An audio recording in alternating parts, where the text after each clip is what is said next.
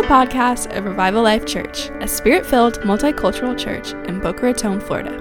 If you would like more information about Revival Life Church or Pastor Carl Thomas, you can find us on the web at revivallife.church.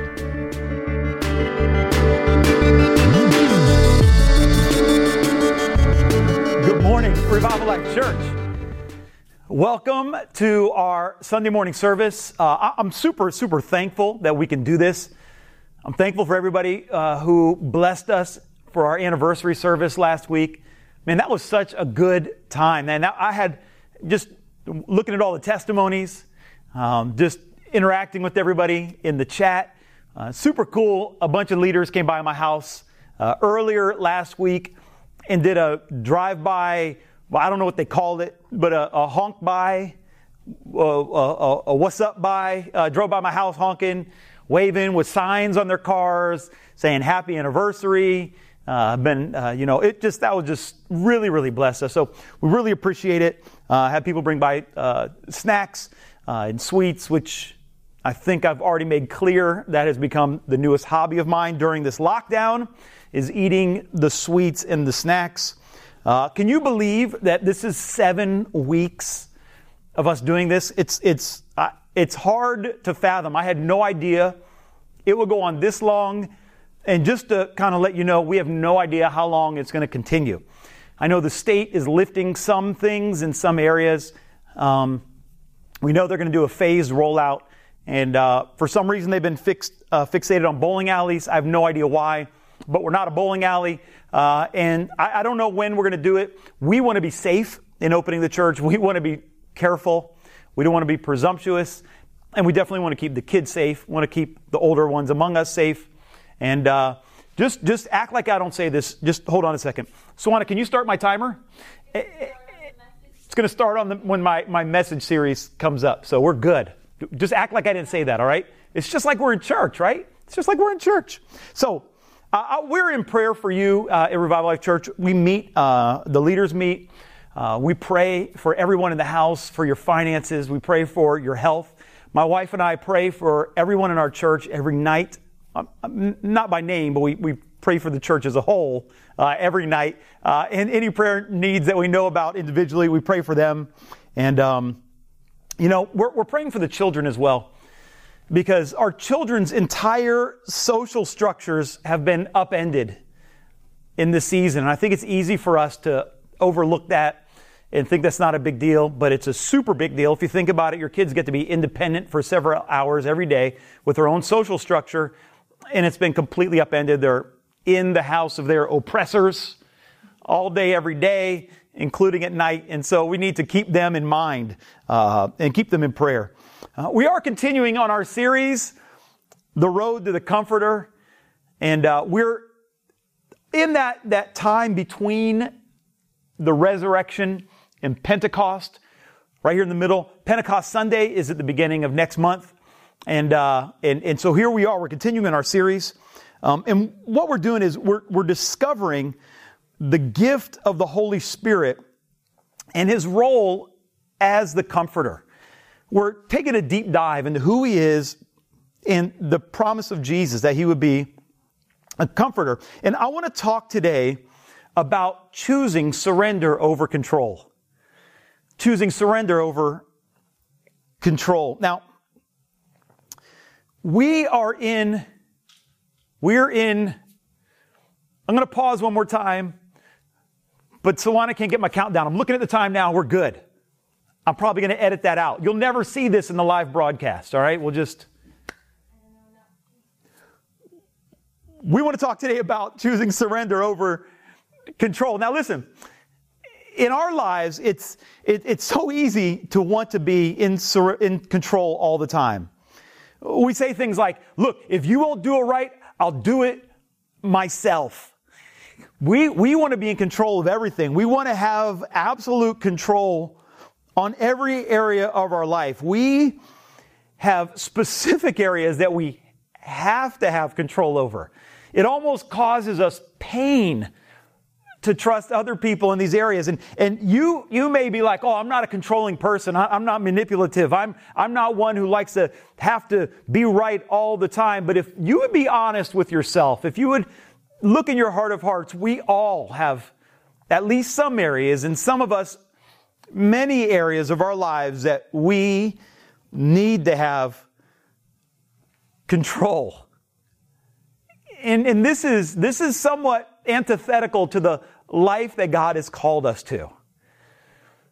We want to take a deep dive in that today. If we look at Proverbs chapter 3, verse 5, the writer says, "Trust in the Lord with all your heart, and do not lean on your own understanding. In all your ways acknowledge Him, and He will make your paths straight." Trust in the Lord, he says. And for us, in this day, in this hour, we have access to so much information, and we, in any moment, and I don't know if this happens in your family, but I have a family, we're kind of debaters. We are pretty good at arguing in my family, and we have dinner together every night, and it's not uncommon for us to begin to argue about something, and before someone else ends the sentence, "Hey Google, what is the definition of this? What year did that happen? What about that?" We're Googling information to let other people know, like, I understand this. Like, we want to figure stuff out. We want to know. But the writer of Proverbs is telling us, trust in the Lord. Man, we love to know what's coming. We love to know what's happening. We love to be in control of the situation by just trying to get more information, trying to get more knowledge, trying to figure it all out. Causes us some dis-ease if we can't figure out what's happening. And the writer here says, don't lean on your own understanding. In all your ways, acknowledge Him. In that word acknowledge there, it's the Hebrew word yada. It means to know. It means to intimately know. It was used in the garden for Adam and Eve. It's not just to recognize or to tip your hat or to give the old thumbs up and what's up. It's to deeply know Him. And he links this knowing God to trusting God. We're to know Him. And I've found the more that we try to control situations, the more we need to control situations. The more we exhibit control, the tighter we try to control things. And when we're not able to get things to work out the way we want them to, we can kind of spiral out of control. And in this season of not knowing what's going on, I know this has affected some people's mental health. I know many people, if this has happened to you, you need to know you're not alone in this struggle. You're not alone in wanting to have control. In fact, the Bible is filled with stories about people who tried to control the situation around them, tried to control the circumstances, and in fact, tried to control God. The writer in Proverbs tells us, don't try to figure it out. Don't try to understand everything. Just know God, and He will make your paths straight. This is the promise that we have from Holy Spirit in this season. Now, as we're praying through this season, as we're looking at the sickness and we're looking at coronavirus and we're looking at the economy kind of spiraling, time and again, people didn't understand what Jesus was doing and they tried to control Him. And so if you're feeling like you're trying to control this situation and you feel a little uneasy because you can't, you're not alone. In John chapter 11, we hear this story about Lazarus. Now, Lazarus was, we know about 3 siblings. Lazarus was a brother. Mary and Martha were sisters, and they had a brother named Lazarus. And the Bible tells us that, they argued at one point, Mary and Martha, their story. That Mary Magdalene had bathed Jesus' feet. She had, actually the word says, had anointed Him with oil, washed His feet with her hair. These people knew Jesus. They knew Him well. And they called for him because their brother Lazarus was sick. Now we know that Jesus loved Lazarus, and many theologians believe that Lazarus was Jesus' best friend. And he was sick, and so the sisters called for Jesus and said, hey, Jesus, Lazarus is sick. And Jesus sent back a super powerful prophetic word. He says in John chapter 11, verse 4, it says, Jesus heard that Lazarus is sick, and he said, this sickness is not to end in death, but for the glory of God, so that the Son of God may be glorified by it. The sickness is not unto death, but this sickness is to glorify God. And so, when Jesus found out about this, he was in no rush, as Jesus never really seemed to be in a rush ever. And it feels like in my life sometimes, when I was in a rush for Jesus to show up, he didn't seem to be in a rush. I don't know if that's happened to you. I imagine it has, though. It feels like Jesus is slow to show up on the scene at times, but he's not in a rush. And so Jesus, this is like one of my favorite scriptures because it's so funny. This is like, to me, one of the funniest scriptures in the Bible. Watch this. So Jesus turns to his disciples and says, hey, let's go to Judea so we can heal Lazarus. And so the disciples say like, whoa, go to Judea. Like, they want to kill you in Judea. Like, that's where the people want to murder you are. They want to beat you with stones until you're dead. And Jesus like, nah, it's all good. Let's go to Judea. And so Thomas, who they call the twin, or Didymus, he says to them, I love this. He's like, okay, Lazarus is dead. He says in John 11:16, well, why don't we all go so that we may die with him? Like, yeah, let's just all go and die. Like, that's where Thomas's faith was at. Not only is Lazarus going to be dead, Jesus is going to die. We're all going to die. Like, have you ever felt that way in the coronavirus? Like, we're all going to die. Like, this is where your mind can go if you don't put your trust in God. This is what we can think. And you're not alone if you felt that way. So, time goes on, and Lazarus, as you know the story, dies. And he's dead, and Mary goes out to Jesus to rebuke him. And she says to him, like, I believe that Mary was probably Italian. And she was probably Catholic, because she sounds like my nonni, who's also named Mary. And she sounds like someone who would even try to guilt Jesus. That's the Italian family I come from. And so she says, if you would have shown up, he wouldn't have died. Now, I don't know if that rings true from your childhood at all. If only you didn't do this, then this calamity wouldn't have happened. This is the voice of condemnation. Condemnation doesn't work with Jesus, right? And Jesus doesn't pay her any mind, right? Then Martha, a little later, comes up to him because Jesus goes to where Lazarus' tomb is. He says, hey, let me know where the tomb is. And he goes there, and Martha's like, psh, like, he's so dead now, he probably stinks. What are you talking about? Roll away the stone. Like, they're just trying to heap it on as if Jesus doesn't know the state of things, right? And so she's like, he's going to stink from rot. Now watch this. John chapter 11, verse 38. It says, so Jesus, again, deeply moved within, came to the tomb. Now, it was a cave, and the stone was lying against it. Jesus said, remove the stone. Martha, the sister of the deceased, said to him, Lord, by this time there will be a stench, for he has been dead 4 days. And Jesus said to her, did I not say to you that if you would believe, you would see the glory of God? Did I not say if you believe, you would see the glory of God? Now, Jesus, way back in the beginning of the story, gave her a prophetic promise that this death was not permanent. That he's going to come back again. But Mary and Martha, they had a hard time holding on to that promise. Lazarus, of course, had no ability to hold on to the promise. He was dead, and Jesus raised him. Here's what I want you to know. Just because you struggle with faith, just because it's kind of wavered in this season, maybe at times your faith has even been dead, Jesus, his faith is not wavering. His faith is still strong. His word is still true in your life. Now, last week we talked about the memorial stones in our lives, about how we need to collect these memorial stones from the testimony of Jesus in our lives in times past. We talked about how the testimony of Jesus is a spirit of prophecy.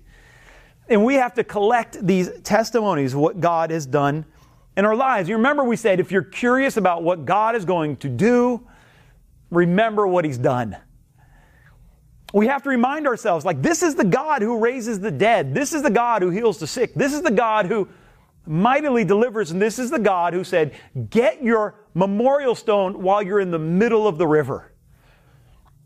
Sometimes we collect the stone before we get in the water, and we're all filled with faith. And then we see the towers of water on either side of us, and we drop that testimony stone. And sometimes we're waiting till we get to the other side of the river to pick up that testimony. Well, I'll be happy when this happens, or I'll praise God when He comes through.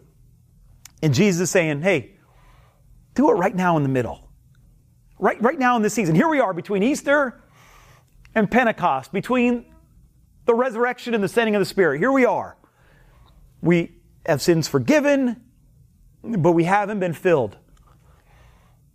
And Jesus is saying, hey, I want you to remember what I've done because I keep my word. And we can wonder, where are we going?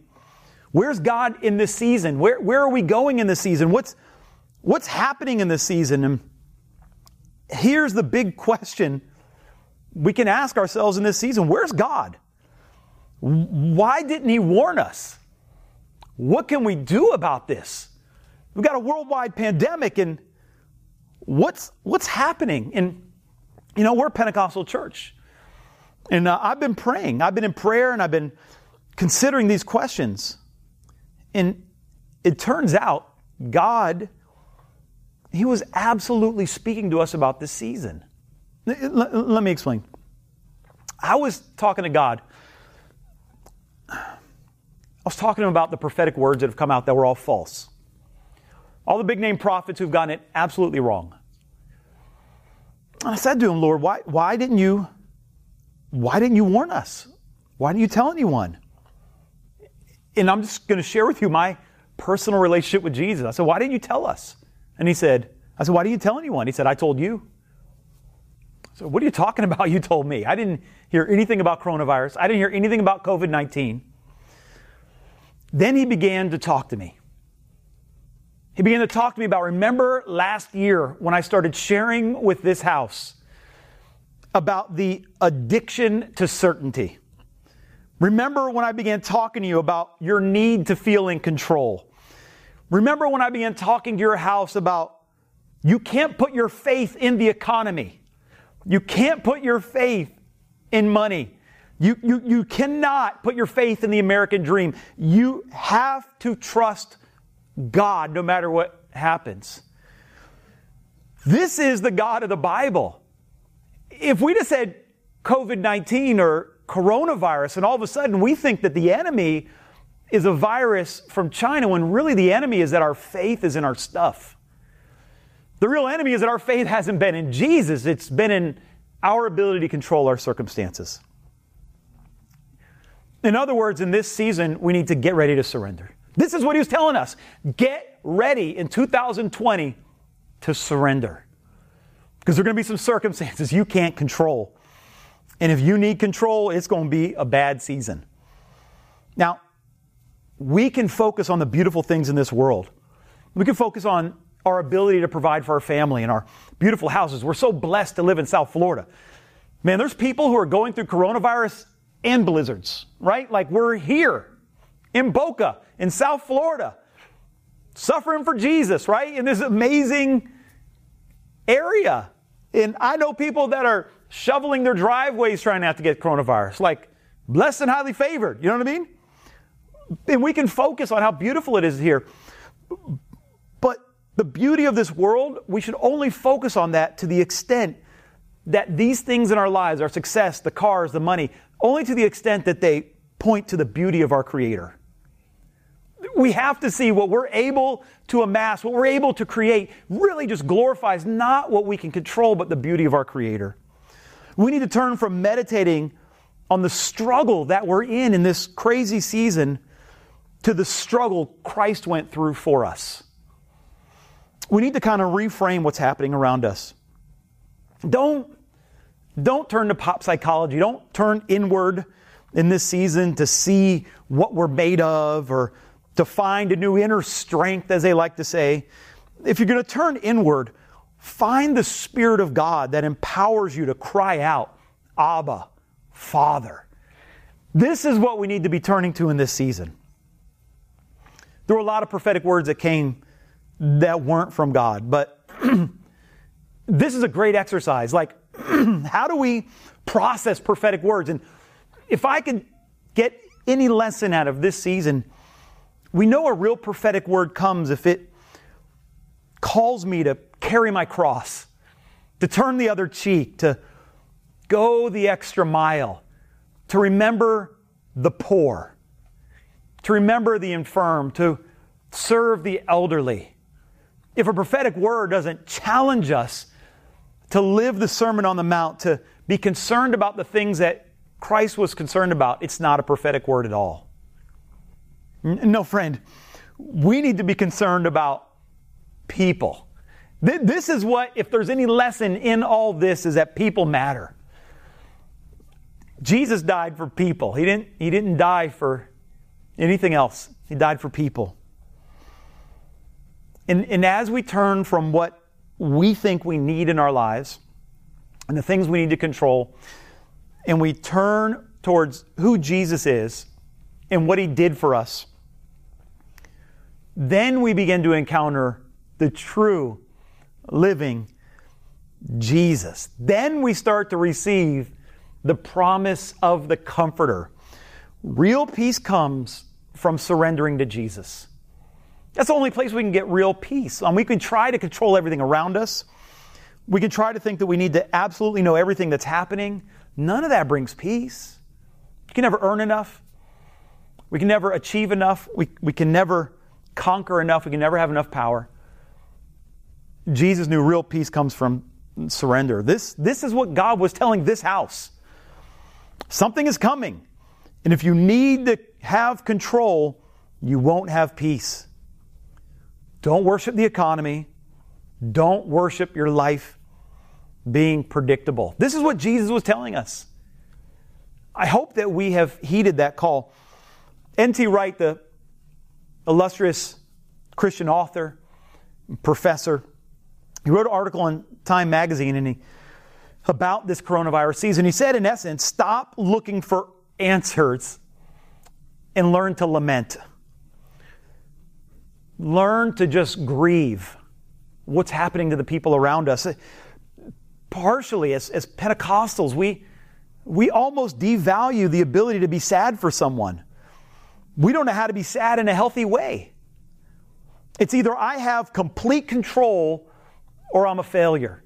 Either I'm able to rebuke this sickness or I don't have any power. We need to learn how to grieve our past. We need to be able to grieve for loved ones. We need to just be able to be sad for our country and our fellow Americans. As of this service, I think over 60,000 have now passed away in the United States alone. Over 1 million people have tested positive for the coronavirus. It's worthy to lament over these things. We don't want to be depressed, but it's altogether fitting to allow ourselves to be sad because we have a Comforter. We have a Comforter who understands our struggle. We have a God who knows what it's like to suffer. This is not some God who was served his entire life and never had to go through anything. We have a God who knows what it means to suffer and invited us into his suffering. And he invited us into his conquer. There's both. But if you're like me at all, we can kind of hate to surrender. We believe it. We kind of share it. We love it when people talk about it, but not necessarily for us in things that we don't want to surrender. We love Jesus in the garden saying, "Not my will, but your will be done. But we hate the surrender and the pressing in the garden that brought it. As Pentecostals, we love the blood of Jesus. We love to claim the blood of Jesus, but for some reason, we hate the bloody Jesus on the cross. It's that cross that brought us this blood we love to talk about. We love the resurrection, man. We're people of the third day. We celebrate it. We claim it. We live in it. Our Protestant cross doesn't have a body on it anymore because He's resurrected, but we hate the death and the burial that necessitates a resurrection. Friend, we have to embrace both. We have to embrace both sides of this Christianity, the conquering and the suffering. Now, I'm not preaching that we need to love to suffer or even want to suffer or even are happy about suffering. I neither want to say that as a Christian, we'll never have to suffer. It's just not in the Word. And if you somehow were lied to that your faith isn't real unless you never suffer, I'm sorry someone lied to you. I'm sorry you've been tricked, and I'm sorry that you feel like you've come up short.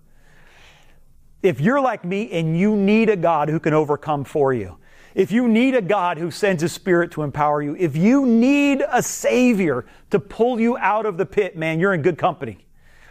Because that's the only way to overcome. It's either by Him or it's nothing at all. Jesus told those sisters, He's like, man, I know this was hard for you to understand. But in verse 25, He says, I am the resurrection and the life. He who believes in me will live even if he dies. Even if he dies. And everyone who lives and believes in me will never die. Do you believe this? Paul understood this, of course, because Paul suffered with Christ. All throughout Paul's writings, he talks about the sufferings he entered into. Paul wrote to the church in Corinth, he says, and I like the contemporary English version, he says, we share in the terrible sufferings of Christ, but also in the wonderful comfort He gives. We get both. And if you shortchange one, you're probably going to shortchange the other.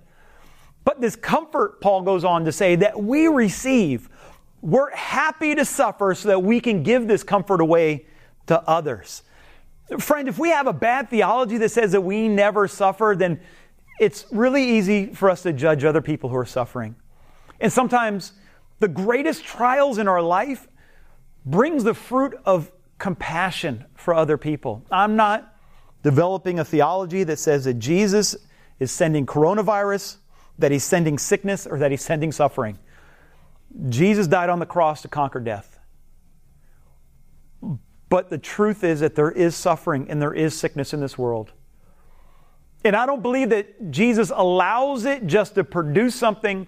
I think instead that Jesus inhabits our suffering. When we're in suffering, we're filled with His Spirit that we may receive a comfort that overshadows the suffering. It's a fullness of God that we experience almost no other way. Here's what I found. And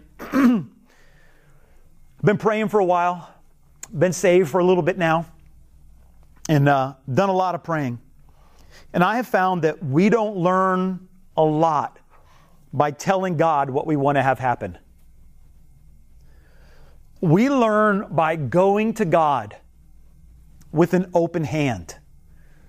Lord, here I come with my worries, with my fears, with my troubles, with my sickness, with my excitement, with the things that I love, that the things that I'm thankful for, the things I'm believing in the future, and the things I remember about the past. I'm bringing it all to you, God, and I have an open hand. Take whatever you want and place whatever burden you want. If it's to bear someone else's burden, I'll do that.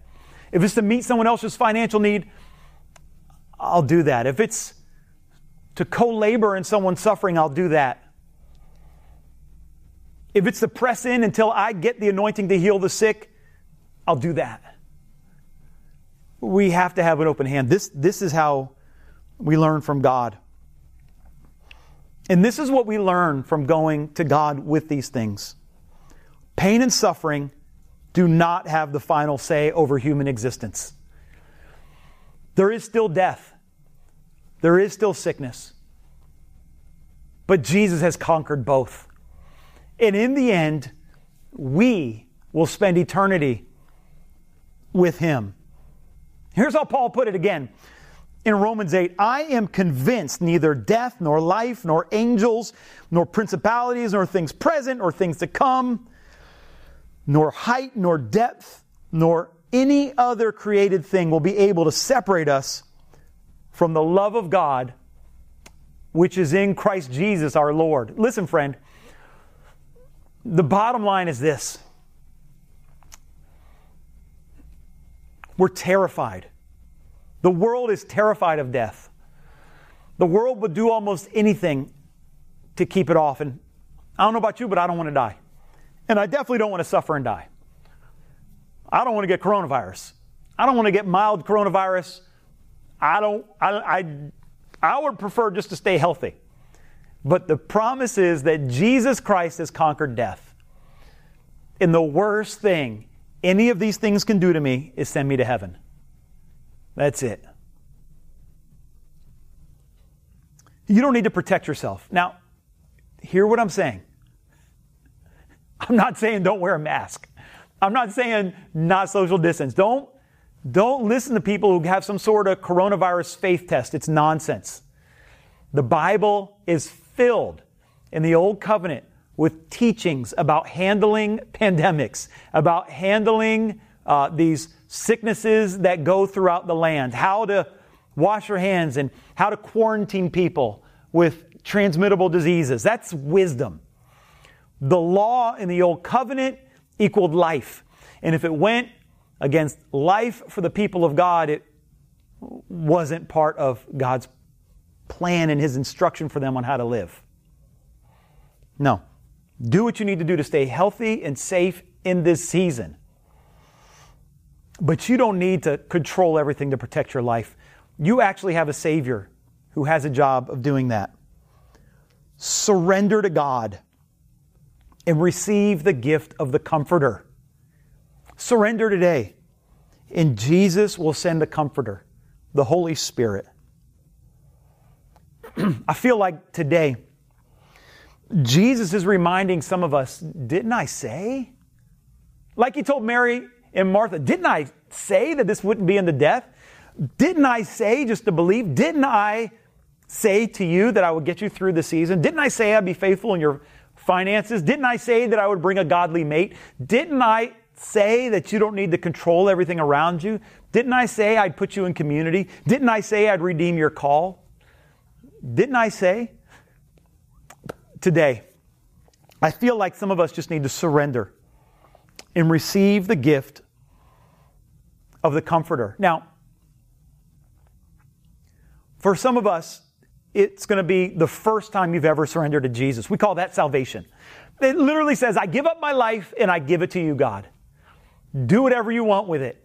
Then I receive your gift, your life in my place. And for others of us, I believe that today we need to surrender our desperate need to control and receive the peace that comes from the Spirit of God. So let's all pray this together. Everybody in the room here and everybody, wherever you're at today, just everybody, let's pray this out loud together. Let's say, Lord Jesus. Let's say it again. Lord Jesus, I surrender. You are God, and I'm not. I receive your gift of salvation today. Wow. I lay my life at your feet. Give me new life today. I turn from my control and I turn toward you. Wow. Wow. Wow. Send your Spirit. Fill me with power. Wow. I trust you to lead me. I trust you for life. I'm yours. Wow. Amen. Amen. Listen, if you prayed that prayer for the first time today, go ahead and text RLC join to 97,000. We have some amazing things we'd like to get in touch with you about. Also, if that's your first time joining us today, if you would do the same thing, if you would just text RLC join to 97,000, we'll send you a text back and let us know, hey, I'm new here. I'd love to just connect a little bit. And if you're not in a prayer group yet, you definitely need to join one. We need community. We need life on life so we can live this thing together. I'm so excited what God is doing in this season. And I'm really trusting that as we surrender to Him, He's going to come and give us a peace that we haven't known. And He's going to give us a comfort that we desperately need in this season. Let's all gather around the table now and let's just share the elements as we worship Jesus. You ready, love? I am. Excellent. So here's what happens. Sometimes I preach, and then my mouth gets so dry, I go to receive the table of the Lord, and I eat a cracker, and I'm almost choking on it, right? So I'm like... Drink some water. I'll drink some water, you know. I get dehydrated. Hydro homies, right? Hallelujah. Matthew chapter 26, starting in verse 26 says, while they were eating, Jesus took some bread. And after, wow, feel the presence of God, honey. Hallelujah. Wow. Wow, wow, wow. While they were eating, Jesus took some bread. And after a blessing, He broke it. Wow. I mean, we just blessed each other, right? He broke it and gave it to the disciples and said, wow, take, toma, eat, this is my body. Receive the body of the Lord. Hallelujah. And when He had taken a cup and given thanks, He gave it to them, saying, drink from it, all of you, for this is my blood of the covenant, which is poured out for many for forgiveness of sins. Receive the cup of the Lord.